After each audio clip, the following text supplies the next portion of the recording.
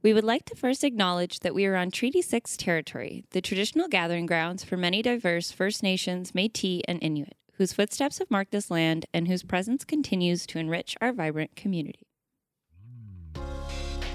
Hello and welcome back to Research Recasted, the Knowledge Mobilization Podcast. I'm Dylan Cave and I'm here with my co-host Brittany Eklund.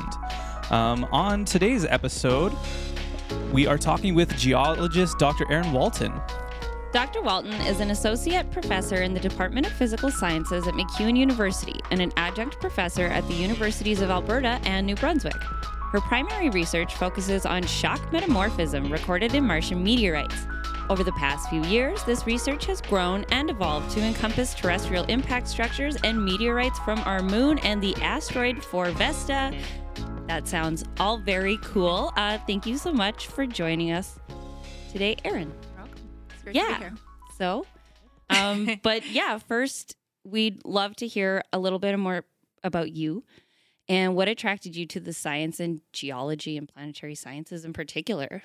Right. Well, I grew up in New Brunswick, and I think, like most people, when I started university, I didn't have a great awareness of all of the different types of careers that were out there specifically for women in science. And so when I started my degree at the University of New Brunswick, I was doing a double major in biology and psychology, mostly because I knew I liked biology. I thought maybe I like animals too. Maybe I'll be a veterinarian.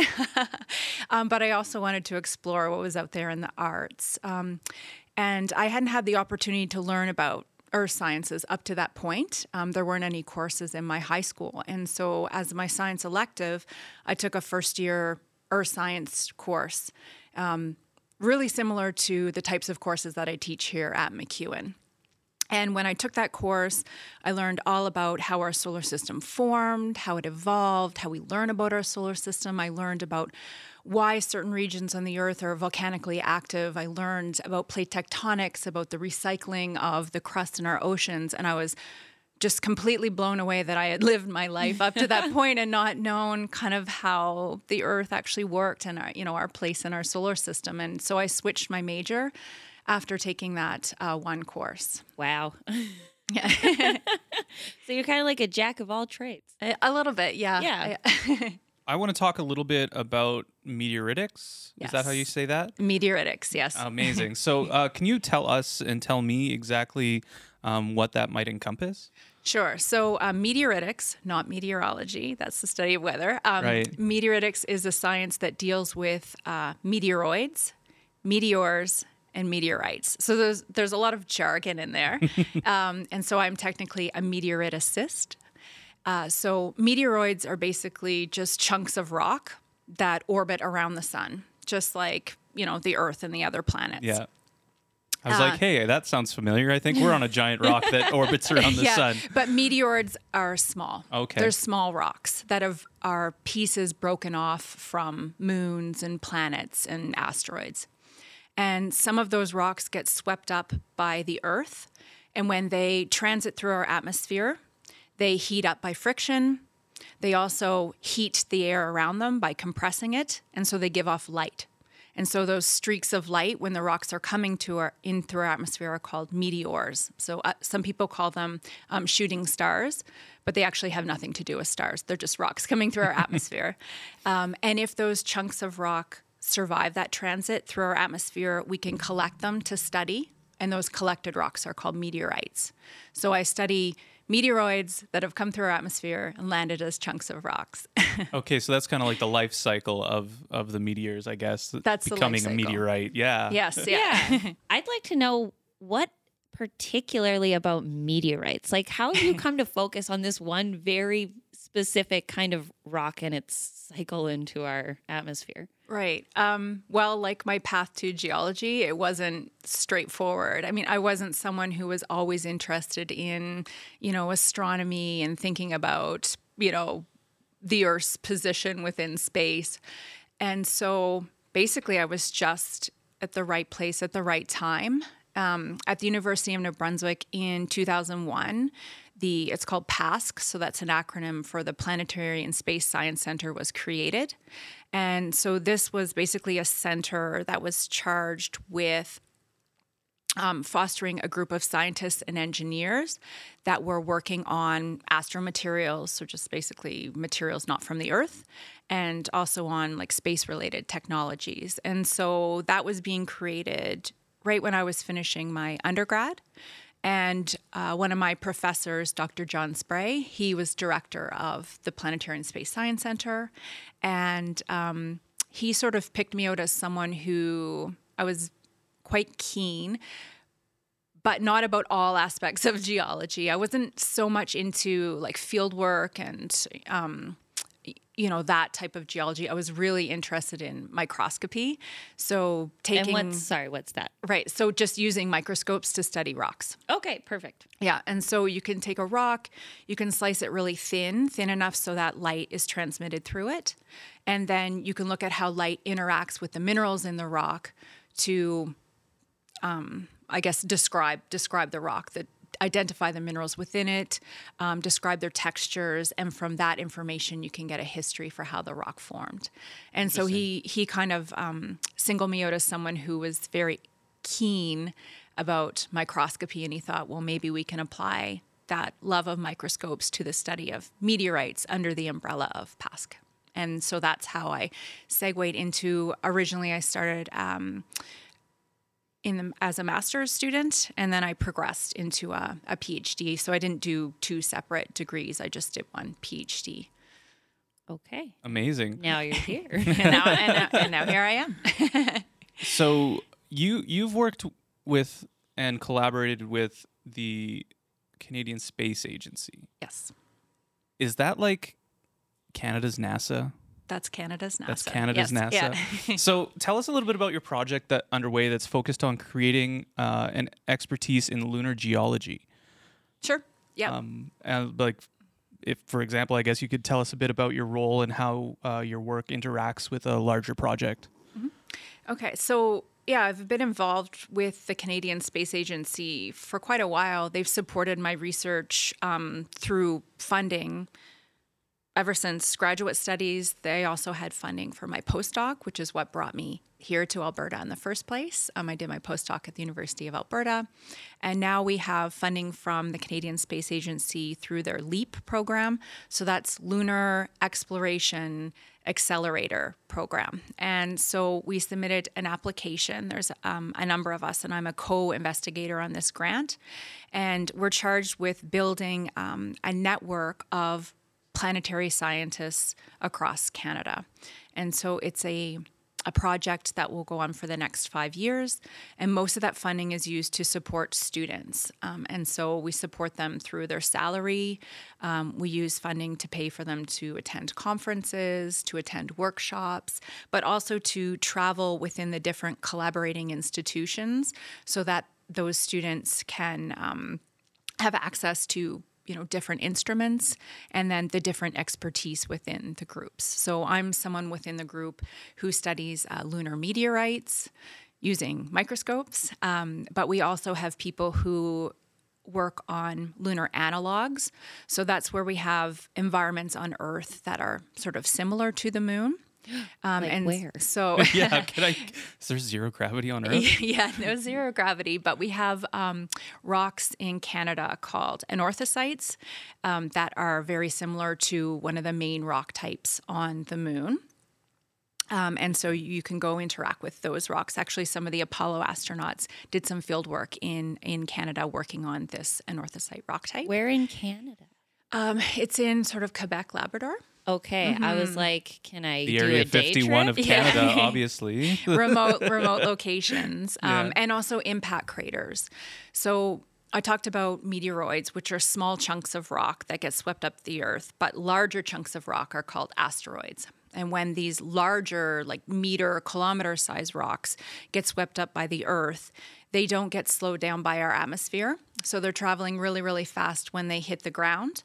And when they hit the ground, they stop and they transfer all that kinetic energy, that energy of motion to the Earth. And what that does is it excavates a hole that we call an impact crater. So when you look up at the night sky at the moon, you can see all of these large circular basins and circular holes. So those are all impact craters, or if they're larger, we just call them impact basins. And so we have quite a few impact craters in Canada that we can study as an analog for lunar conditions. And then lastly, we also have people in the group who are experts in remote sensing. And so they take data from satellites that orbit the moon, and they look at that data and they sort of decipher it into what it means in terms of like the minerals that make up the moon's surface. I just read something in passing while doom scrolling online, and it was like there's people that are trying to harvest minerals from the moon now because there's such a abundance of them. But I read an article saying that there's like an actual structure underneath the surface of the moon that is like millions of tons worth of like metals and stuff like that they're trying to like get rights to harvest. Right, to mine, yeah. Of course. Yeah, and they're also interested in there's water ice on the moon. And so if we were to establish a permanent base, which Russia, China, and the United States all have plans to establish a more permanent presence on the moon, we would look at harvesting that water ice, purifying it for drinking water, but then also breaking it down into hydrogen for fuel and oxygen for breathing. Wow, we already got plans for the moon. Okay. We got plans for the moon. We're done here, up to the moon. Just before we move on to some of your other research, I'm kind of interested about the Canadian Space Agency and like this project is focused on, again, creating an expertise in lunar geology in Canada. I'm just wondering about how this program and the Canadian Space Agency kind of compare to other agencies like NASA in the States, and why we would want to establish this expertise. Like, what does that mean for Canadians or Canadian geologists or Canada? Right. Well, I'd say the Canadian Space Agency is quite a bit smaller compared to a large, more well-funded agency like NASA. But we do have expertise in Canada in the space industry. You know, it's more concentrated in Ontario and Quebec. But there's also a lot of collaboration with other Yes. parties as well, from my understanding. Yeah, with the European Space Agency and also with NASA. Yeah, and so, you know, I just spoke a little bit about plans to send astronauts back to the moon. To establish a base there. And now I'm not as familiar with plans by Russia and China as I am with NASA, but NASA, it's called the Artemis project or the Artemis mission.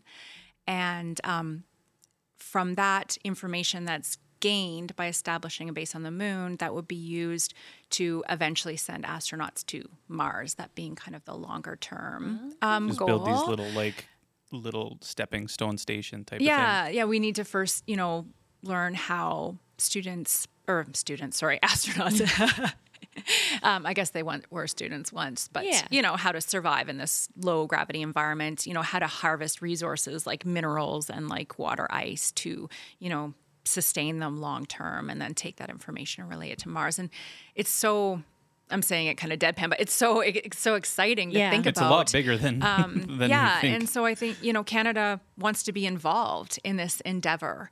And in order to be involved, we need to foster that expertise here. From a science point of view, there's other reasons why we study the moon. And I think the most simple way of explaining it is that, when I was talking about the Earth and how I was first learning about how the Earth formed and evolved, and about how we have volcanoes on Earth and plate tectonics. So what all these processes do is they constantly recycle the Earth's crust. And so we don't have rocks on the Earth's surface for geologists to study that span the whole 4.5 billion years of Earth history.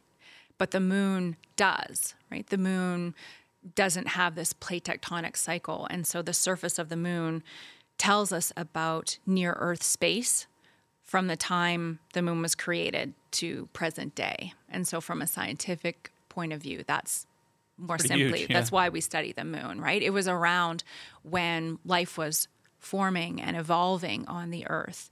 And it records that period of time that we have a very incomplete picture of here. Little known fact, both Dylan and I are crazy about Vietnamese food, and luckily there's a Saigon Taste right across the street from our studio. Vermicelli bowls and iced coffees have fueled many a podcast, and they can fuel your next project too. If you're on campus or downtown, we highly recommend you swing by and show support for local kick-ass food. All right, welcome back, everyone. So, Aaron, let's talk a little bit about the Steen River Project. Can you tell us a little bit about this work? Sure. Well, Steen River is one of the impact craters that we have in Alberta. It's in the northwestern part of the province, really close to the border that we share with the Northwest Territories. It's a buried crater, so you can't actually go, drive to Steen River and actually see the crater structure. It's actually buried beneath, a couple hundred meters of other types of rock. Oh, no way. Yes. And so we study it through core. So because there's a lot of oil and gas activity in Alberta, there is a lot of core that's taken, and core is a way of studying the structure of the rocks beneath our feet.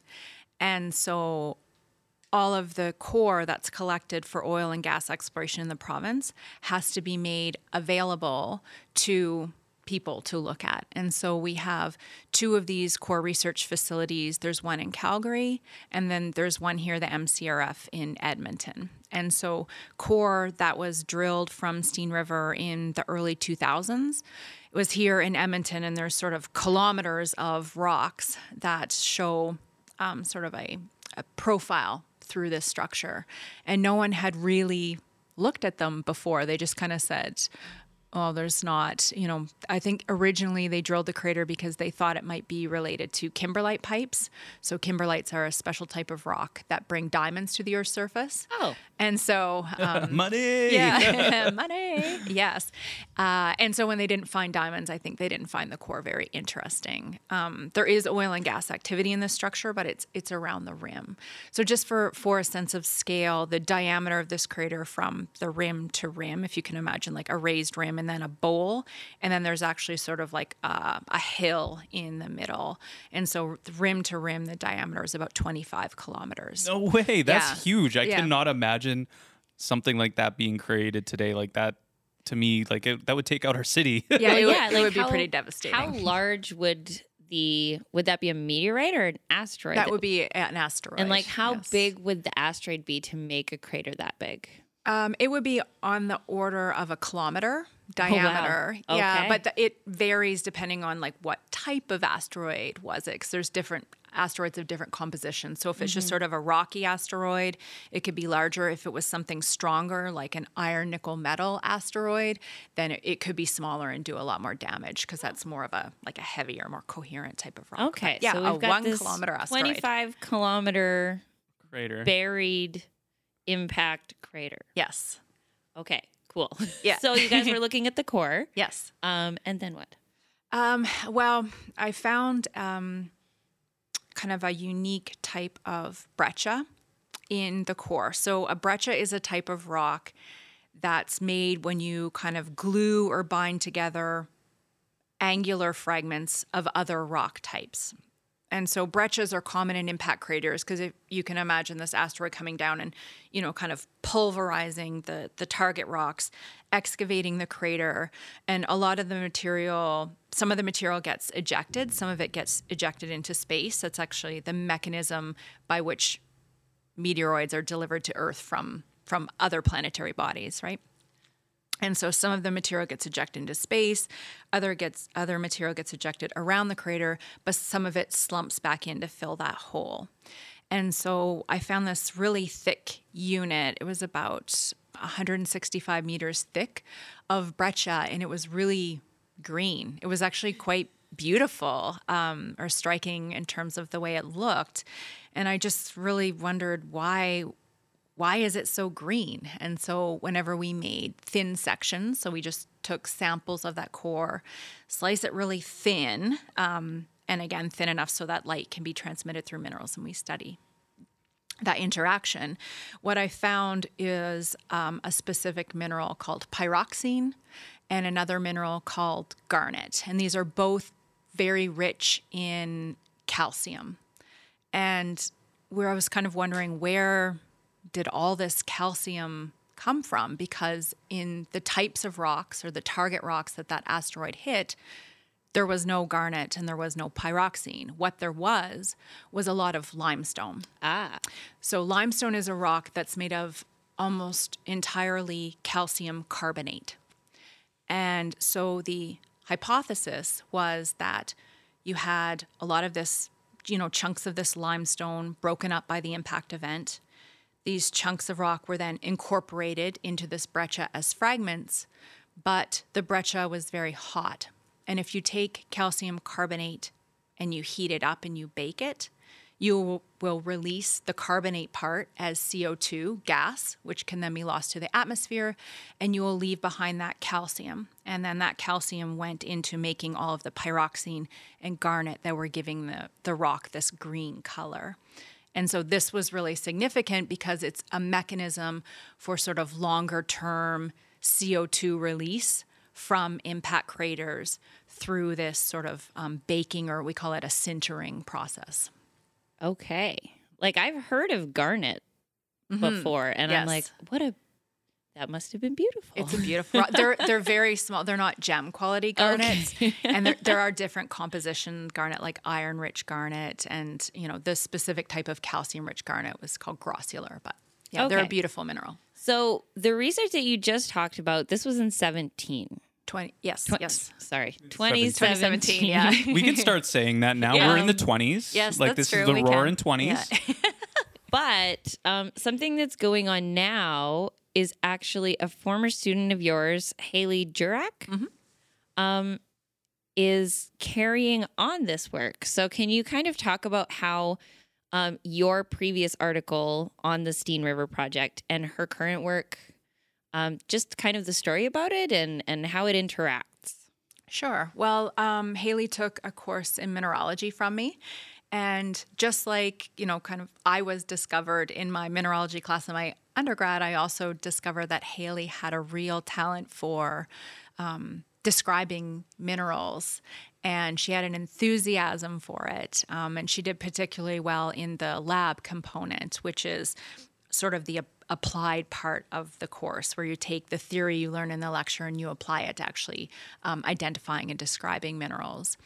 And so she did some work with me as an undergrad. I saw that she had real potential for research.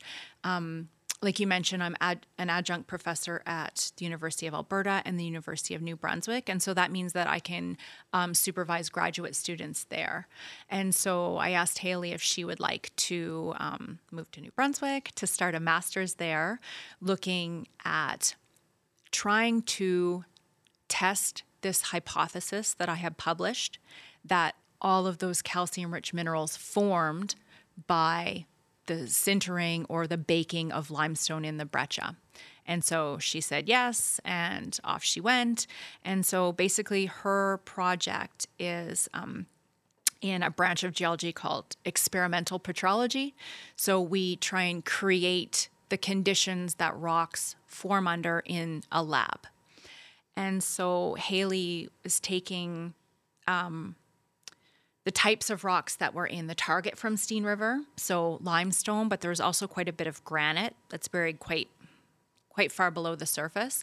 So she crushed up granite and crushed up limestone. She mixed them together, put them into these little platinum crucibles, and baked them in a really hot furnace for... Like how hot?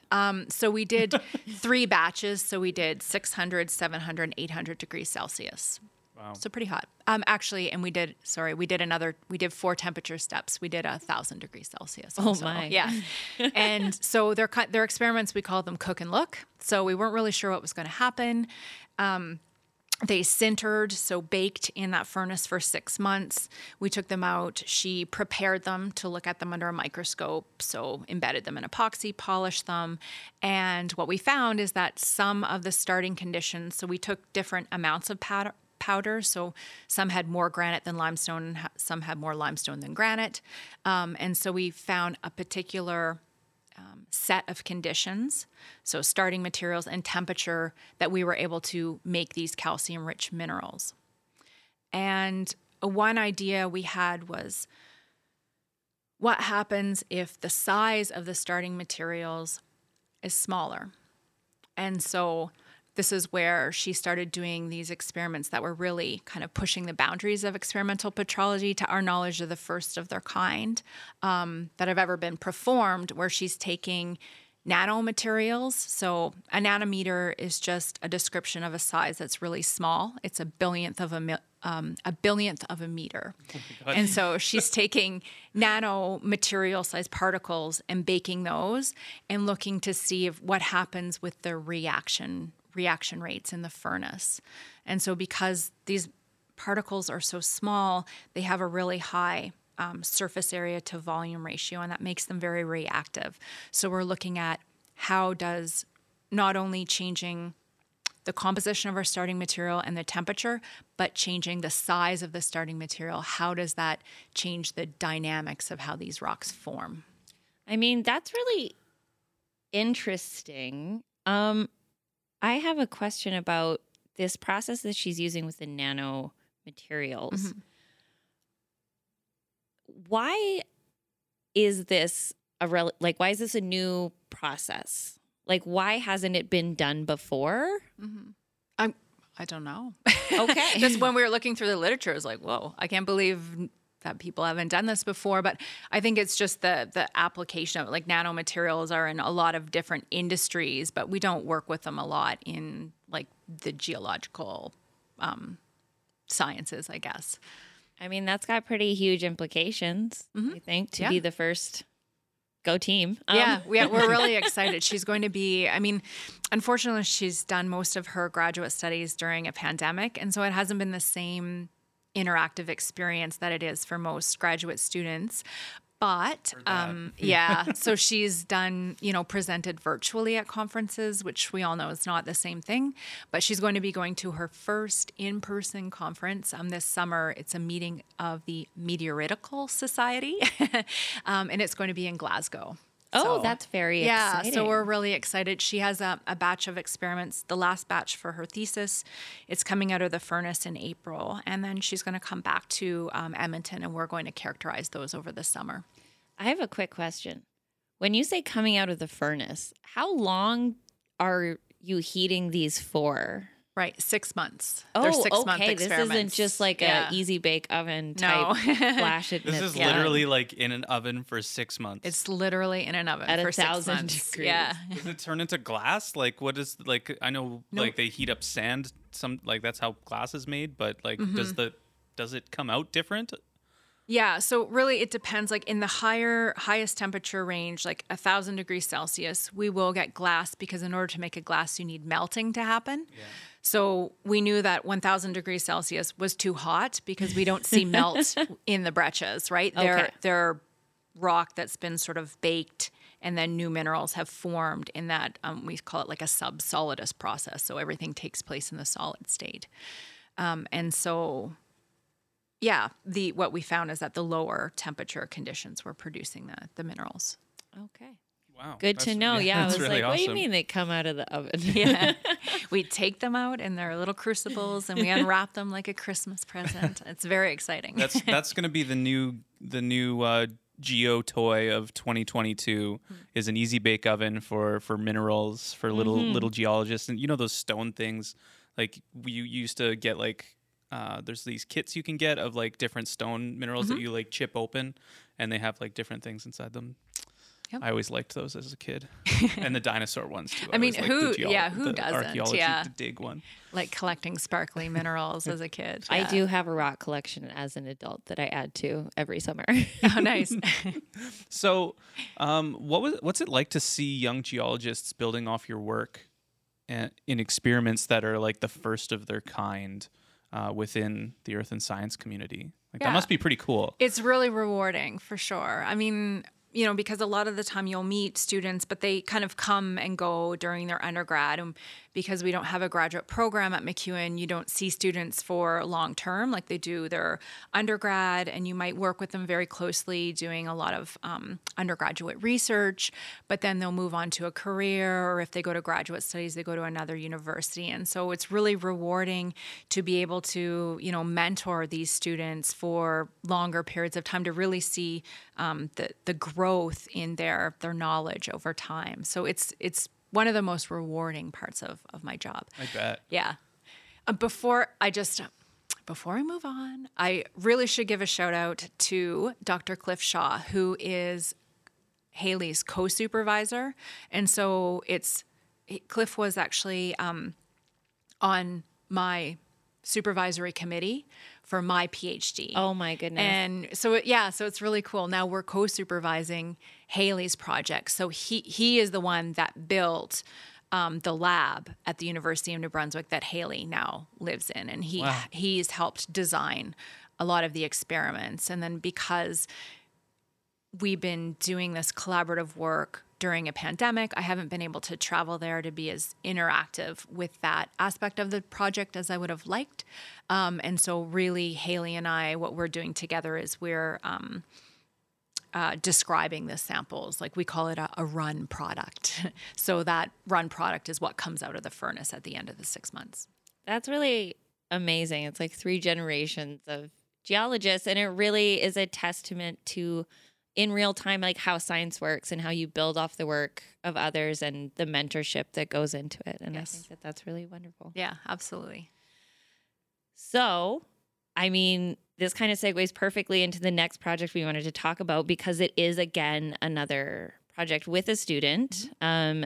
Tatiana Mialovic is another undergraduate student, and she's also doing some really interesting work. Can you tell us about that? Sure.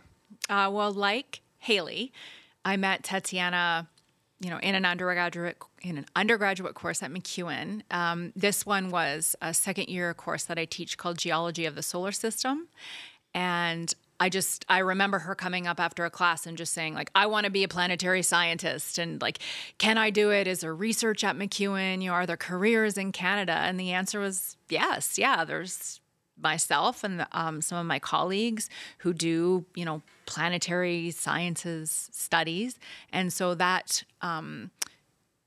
experience as an undergrad research really helps you to segue into graduate studies in Tatiana's case. And so lots of people don't know, but we have a meteorite collection at MacEwan. We do?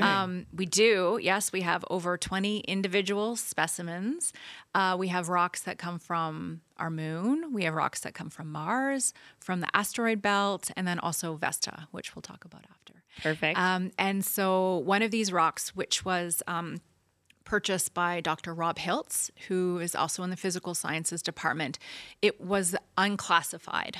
And so to classify a rock, you need to describe the minerals in them, their composition, and then you need to do a bit more detailed studies by looking at like the oxygen isotopes in the sample. And so for her undergrad project, Tatiana classified this lunar meteorite, and then we submitted it for review by a committee under the Meteoritical Society, and then it got accepted as an official lunar meteorite, and then it now has a name. And so that was her undergraduate project. What's the name? Right. I'm like, I should have fact-checked before that because it's not a very inspiring name. So it's NWA, which stands for Northwest Africa, because it was found in the Saharan Desert. And then it has a number that's sort of an identifier for meteorites found in that year. So I believe it's 10414, but I would have to double check on that because there are literally like thousands of Northwest Africa meteorites. Okay, we will follow up on that, yes. And we will put the actual name of the meteorite in the episode description. Excellent. So that, so she did this, incredible undergraduate research here at MacEwan and started a master's project co-supervised between myself and Dr. Chris Hurd, who was my postdoc supervisor at the University of Alberta. So Tatiana's project is also looking at lunar meteorites. So they're meteorites that come from the moon. And what she's studying is this term that you mentioned when you were introducing me, shock metamorphism. So to metamorphose, like metamorph is to change. And to shock metamorphose is to change a rock by increasing the temperature and pressure almost instantaneously. And that shock means that the rock behaves very differently than it would in a normal geological environment where we kind of change temperature and pressure over long periods, like deep time, hundreds of thousands or millions of years. We're talking about like the people who pretend to take like a lit piece of charcoal and dip it in peanut butter and it comes out as a diamond, right?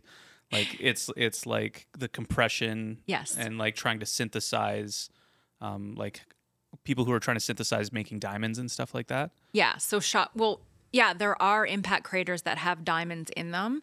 The Papagai crater in Russia is the one really good example that I can think of where diamonds are actually mined from the crater. So in that process of shock metamorphism, you create very high temperature and pressure conditions, but it doesn't last long. It only lasts for a fraction of a second. So that's the whole shock process. Yeah, of course. And so we have lots of different samples from the moon. We have samples that were returned by the Apollo astronauts and also the Luna astronauts. And then we have meteorites that are delivered through this process of impact cratering, right? So we have asteroids or meteoroids hitting the surface of the moon, creating a crater, but also kicking off rocks in that process. And so she is studying how rocks are shocked or changed in that process of impact ejection from the moon. And what the overarching goal is to try and pinpoint the location on the moon's surface where the meteorites came from. So by studying shock, we can constrain things like pressure and temperature and time, which in turn will tell us about the size of the crater that was made. And then we have all of these satellites orbiting the moon that tell us about the composition of rocks on the surface. So we combine the information from satellites, so composition, and crater size to try and say where they came from. So she's basically, in very simple terms, trying to match the meteor to the crater or the meteorite. Yes. Is this something that is like a common process, like of finding out where a meteorite might have come from? Well, it's common in my research because that's always sort of been the goal. So that's something I've also done in studying Martian meteorites. We're trying to find the location on the surface of Mars where they came from by matching up the age of rock units, the composition of rock units, and then dynamics of the crater. So I had another co-supervised student, Jarrett Hamilton, who worked with Dr. Hurd and myself, but he was looking at meteorites from Mars. And Tatiana is doing the same type of work, but from the moon. And so her project is funded by the CSA LEAP grant. Okay. I mean, that's got to be a lot more difficult for Mars because I imagine there's less information maybe about. Or, I mean, have we been to Mars enough times to know exactly what's... We've been to Mars a lot, yeah. And it's actually easier on Mars because there's fewer craters because Mars is a planet, and so it's a lot more dynamic than the moon. Like we had, we know that there were once glaciers on Mars and rivers that flowed on the surface, and it has huge volcanoes. And so it also has an atmosphere, and so these processes act to erase impact craters and create new crust over time. And so there's still a lot of impact craters on the moon, but a lot of them are concentrated on the southern hemisphere of that planet, which is the older part of the planet. And most Martian meteorites are quite young, on the order of, a few 100 million years, which, I mean, it seems old, but in geological terms, that's quite young. Okay. So where is this project? Like, is it still underway? Like, has she matched any meteorites? Like, what's going on in the here and now? Right. Well, like most projects over the last 2 years, there have been significant delays because of obviously the pandemic, goes without saying, just in getting samples. And so it took us a while to kind of amass a large inventory of lunar meteorites for her to study. And so right now she's just wrapping up that descriptive part of her project where she's describing shock metamorphism as the way that the minerals are deformed, and also you generate melt. And then from that melt, new minerals crystallize. And so she's characterizing those new minerals that crystallize. And so she's coming up with a series of parameters that constrain pressure, temperature, time. And then we'll move into looking at what pressure, temperature, time tells us about the size of the crater. And then she'll look at the remote sensing data. So ideally, she'll be wrapping up this project in the fall. Okay. Well, we'll definitely keep in touch and let us know how that goes. Definitely. I can't believe that the impact of the impact, but like, it's really incredible to me. I had no idea that when a meteorite or an asteroid impacts a planet or a moon, that it's so forceful that it actually shoots stuff back off into space, and that's how meteors are formed. Yeah, that's how meteorites are delivered to Earth. Yeah. Yeah. So they're just like, a thing is hitting a planet out there, and then that's bouncing off here and then coming over here. And I was always so worried about like a big meteor, like the 1 kilometer, 25 kilometer meteors. Armageddon. Yeah. Like, even if they just like hit our planet enough that it just kind of like shifts us into like a different orbit, like how awful that would be if we all of a sudden just got really hot or really cold. Yeah. Well, a lot of it is the damage that's done by like tsunamis and wildfire, as these, shards of molten rock are falling back through our atmosphere, and the shock wave. And there's lots of devastation that can be done by these. It's amazing that nothing that bad has happened. It's only 2022. Yeah, don't say anything yet. It's already. We need another major historical event for next year. Bad things happen in threes, and we're going on World War III, so that's the third one. Yeah. So, anyways, we're not going to talk about that. Mentioned that what you're doing and what Tatiana is doing, and the other student. Sorry, what was his name again? Jarrett Hamilton. Jarrett Hamilton, is common in your research, but I'm like, in the broader community, how many people within the community are trying to match these asteroids or meteorites to their origin? Right. place? Well, there are a few other groups, but I would say it's a handful of researchers in the world. Yeah. So this whole process by which planetary bodies in our solar system exchange material, that's sort of the overarching theme in my research. And so I'm just looking at material that comes from different places in our solar system, like our moon, like Mars, and the asteroid belt. And the asteroid belt is where Four Vesta is. The asteroid belt is where Four Vesta. Okay, well, maybe we'll take a little break before we come back and talk about Four Vesta and anything else.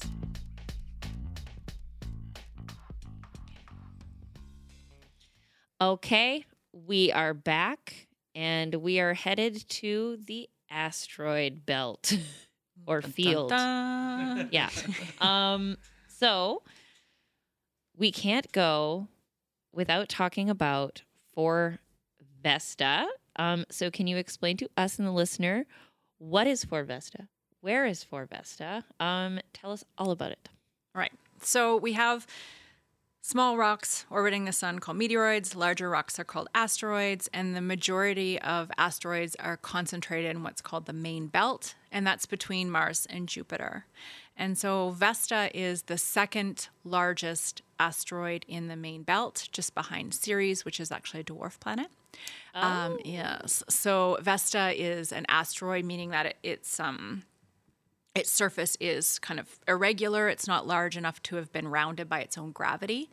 It's about 525 kilometers diameter, and it is differentiated. So differentiation is a process that our Earth underwent, that, our moon underwent, that other planets in our solar system underwent. And so it basically just describes that when they're first forming, they're hot enough so that the rocks in them can separate according to their different physical and chemical properties. So you have iron, nickel, metal that segregates into the core, right? We all know that the Earth has a core, an inner solid core, an outer liquid core, and it's made of an iron, nickel, metal. We have an outer mantle, and then we have a thin layer at the surface called a crust. Mm-hmm. And so the process of forming those internal layers is called differentiation. And so Vesta, unlike a lot of other asteroids in the main belt, is differentiated. And so I became involved in a project looking at meteorites from Vesta. And so these are called HEDs, which stands for Howardite, Eucrites, Diogenites. And then each of those terms is just used to describe a different composition of rock. And so in our collection at MacEwan, we had a couple HED meteorites, and one of them I noticed had these thin black lines that were cutting across the stone. And so that immediately made me think of my work that I've done on lunar and Martian materials, where, I mentioned that this shock metamorphism can deform minerals, but it can also generate melt. And when that melt forms, it forms quickly and it cools quickly.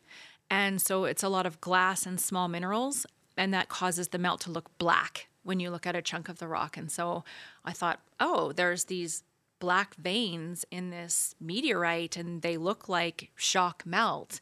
And then I started looking in the literature, and there wasn't a lot of work done on shock metamorphism in HED meteorites. And has been a lot of interest in the planetary science community about this specific asteroid, because a mission called the Dawn mission actually went to Vesta. And so it reached Vesta in 2011. It orbited around Vesta, and it collected information about the surface composition. And so by collecting information about the types of rock on the surface, we were able to match HED meteorites to that asteroid. And so we can say we have these different lines of evidence, and so these meteorites are most likely derived from Vesta. Okay. So is that like obsidian is black? Yes. I was going to just say obsidian. I was like, a black rock must be obsidian. Yeah. So is that what makes it black? Is it the chemical composition of the rock before it melts, or is it just by virtue of the process and the shock? It's a combination of two things. So one is the glass. They're often quite glassy, and we know from looking at obsidian that when you melt rock and create a glass, it can be black. But also the minerals in it are really, really small, and so they're on the order of nanometer scales, right? So we're talking very, very small. And if you have a whole bunch of tiny minerals all stacked against each other, they block out light. And so that makes them look black. Okay. Yeah. But whenever you kind of polish them and create this really thin, we call it a thin section, what you'll find is that those shock veins will often transmit light. It's just that they're thicker in the main rock. So why hasn't Vesta crashed into Earth yet? Yeah. It's probably really far away. Yeah. And it's in a stable orbit around the sun. Yeah. You need something to kind of jar it out of that orbit, right? Like a collision event to bring it out of that stable orbit and kind of bring it in an orbit like this, where it's going to get swept, where it could get swept up by the Earth. I'm surprised. I'm so surprised all of our planets just haven't at one point in time just had a group party and just been like, you know what, this is our time. And well, in the beginning, didn't they start as a party and then drift apart? Yeah, there's a lot of evidence now to suggest that the outer gas giants like Jupiter and Saturn were once much closer to the sun, but their position has migrated through time. But that's for the astrophysicists. 100%. That's definitely I know outside nothing of my, about any of this stuff, so it's very interesting to me to learn about it. Yeah. Yeah. So with Vesta, how old are the meteorites and the pieces that you've studied that have come off that have come off for Vesta, because I'm just kind of curious as to, in the asteroid belt, are we continuing to see, pieces of it kind of chip off and float to Earth? Or are these remnants pieces of kind of older shifting times in space where things are a little bit more chaotic? Mm-hmm. Yeah, that's a good question. So one part to unpack all of those questions. So one part is looking at the age of Vestan rocks, and they are ancient. So on the order of, around 4 billion years old. And so that tells us that this process of differentiation happened very quickly because the ages that come from those rocks are kind of dating the time that they formed as. A lot of them are sort of basalts, like the type of rock you might find on like Hawaii, or they're kind of rocks that cool a little more slowly below the Earth's surface. And so by getting the age of those, it tells us what the timing of those igneous processes on Vesta. And so it was quite ancient. Then there's another branch so we call the dating of rocks geochronology. And so there's another branch that's looking at trying to date the timing of these impact events that excavated huge basins on Vesta, and then also there's a class of asteroids that are related to Vesta. They're called Vestoids. Oh. And they're in orbit also in the asteroid belt, like with Vesta. And we think during the formation of these huge impact basins, like one of them takes up almost the entire hemisphere of the asteroid, that it excavated, huge portions of the mantle and crust. And now we have these family of asteroids that were kind of liberated from Vesta that are now related to it. Like little baby. Like little babies, yeah. But probably still quite large. Yes. Yeah.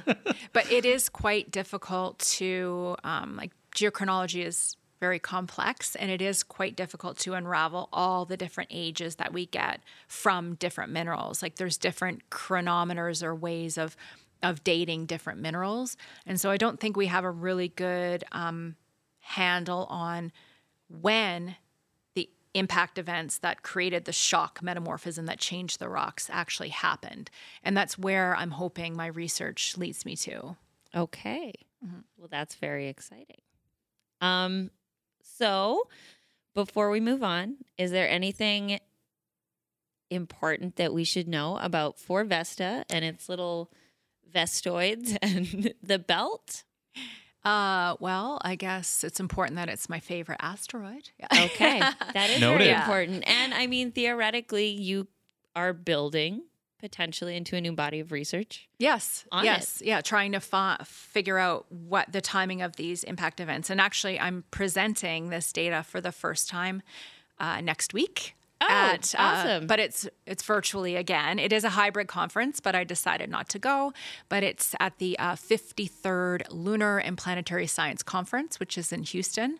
And so I'll be presenting this data that I've collected over the past few years on this one specific diagonite in our collection, which is another Northwest Africa. But I know the number of this one. Oh. It's Northwest Africa 10268.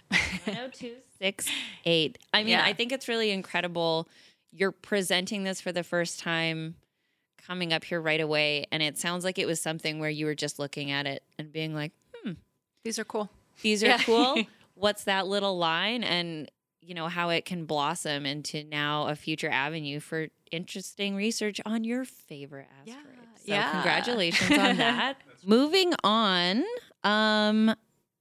this podcast is part of the series we're doing for MacEwan's Month of Scholarship. So we want to talk to you a little bit about your experience as a previous Board of Governors chair. So can you tell us a little bit about the experience and how the appointment helped you grow your research program? Yeah, so the Board of Governors research chair sits in that position for 2 years. And so I really viewed it as sort of 2 years where I had time or the luxury to explore these, areas of research that just kind of pop up through these experiences like, hey, look, that rock is green. I wonder what it's made of. Or, hey, look, this meteorite has shock veins or things that look like shock veins in it. Maybe I'll study that. And so I had the time to kind of explore all these avenues of research and also to put together grants, which is, it's a really time-consuming process. Like I forget the page count on our CSA LEAP grant, but it was, I would say upwards of 50 pages, putting these proposals together. And so you just have time to conduct research, to think about research, to put together proposals to get funding that will then, give you the opportunities to support students to carry out, these types of research projects. And so, it was that sounds really important for the university, that I think they're investing, that time to get back, that research from, they're putting in the time to allow you to make our university shine and like create projects that are really, I think would really benefit our research and scholarly activity. Yeah, absolutely. I mean, the undergrad students that I had when I, first tenured the Board of Governors chair have continued on to do graduate studies with me. And so, so I think that really speaks to the success of the program and how important it is, not only for myself and growing my program, but to students at MacEwan by, enabling me to foster undergraduate research that can giving you the time to do that for sure. Yeah. And do those like future generations, like maybe, your students like Tatiana, Haley, like you may be supervising them supervising. Yes, exactly. Maybe we'll be co-supervising students. And I just have another MacEwan graduate, Radhika Saini. I'm probably pronouncing her last name incorrectly, but she just started a master's with Dr. Hurd and I at the U of A too. And so I kind of have this history of sort of cultivating undergraduate research here and then having those students progress into more sophisticated research They're your projects. Vestoids. Yes, they're my Vestoids. Oh. It really amazes me on the amount of research that's being done at this university on such a large scale. I had no idea people in our institution were studying space and things like that. Like that's pretty huge working with our Canada NASA. Our Canada NASA. Canada NASA. Yeah. That's what they should just change their name. CanASA. CanASA. But I think, research it's applied learning, and so it's where you're able to take what you learn in the courses and apply that to a project. And, not only do you get to be involved in, the design of a project, but you get experience in, science dissemination and communicating science, and also in, these writing skills, and these translate into having a well-rounded CV for, your next step when you leave MacEwan as, in your chosen career or to graduate studies. And so, I think this whole culture of undergraduate research is unique to MacEwan as something that makes us stand out. 100%. Like I'm a student researcher as well, and like nobody in my program, I come from the music department, and it's very, very rare we see students in an undergraduate setting, especially in a music program, wanting to pursue research instead of just focusing on their craft and becoming, better at what they do. Right.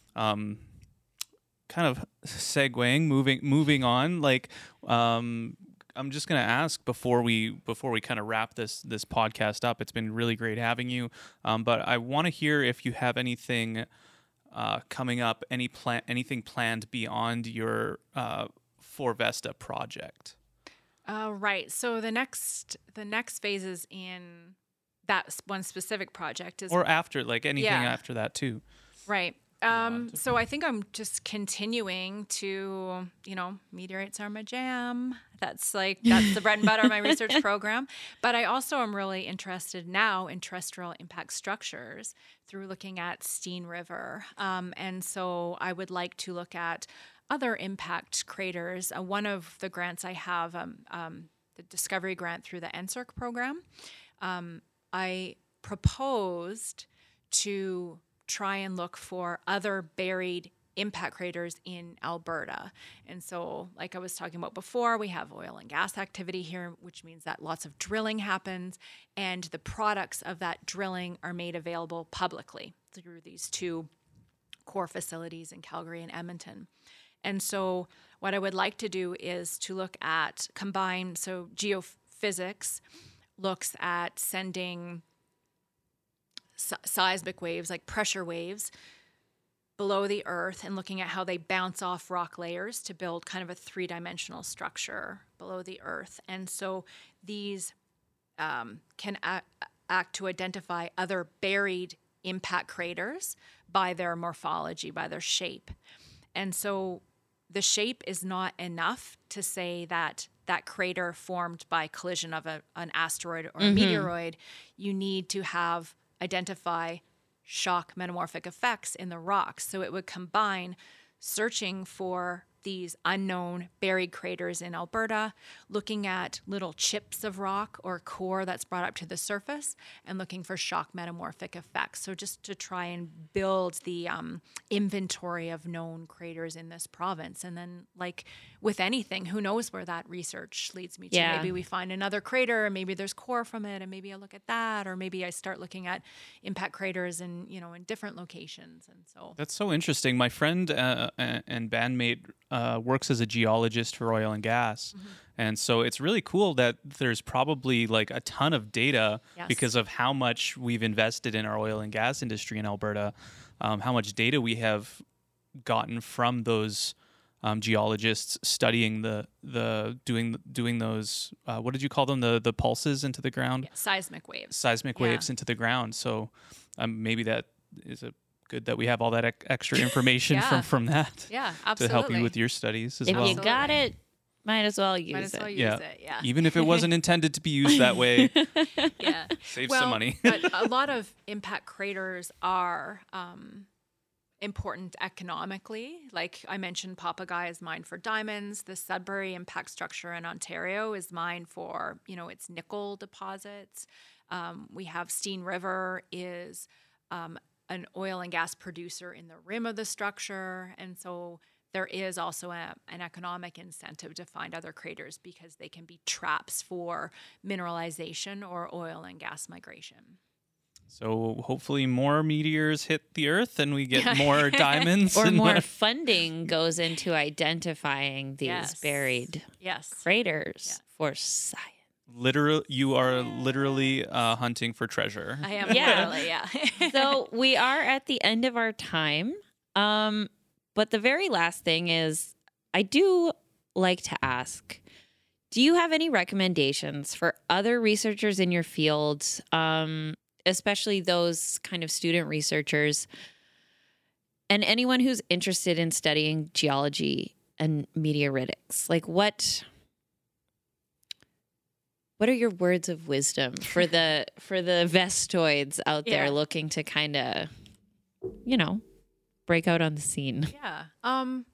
Well, I think just knowledge that there are careers in almost anything you can think of out there. And for me, that was my lack of knowledge of the diversity of careers, specifically, I think to women in science, was inhibited me. Like I didn't know, I was kind of lost in my undergrad. I didn't know what to take or what to do. And then I happened to find geology. And so I think just arming yourself with the knowledge that there's such a diversity of careers out there, and really encouraging students to speak to faculty at MacEwan, because we do have so much specifically undergraduate concentrated research. There's so many opportunities at MacEwan for students to learn more about, a specific area in their degree program. And, like with scientific discovery, you never know where it's going to lead you. Lead you and leave you. Lead you and, yeah. That's amazing. Yeah, well, thank you so much again for joining us. It has been a pleasure. Welcome. It's a pleasure to be here. Yeah, thank you so much. All right. Well, that's all we have for today's episode of Research Recasted. If you want to keep on digging into today's episode, please follow up with the links in the episode description to learn more. If you think this podcast rocks, you can visit Research Recasted on your favorite podcast platform to catch new episodes every 2 weeks. Also, check us out on Instagram at Research Recasted, where you can leave a like, give us a follow, or send us a message if you have any follow-up questions from today's episode.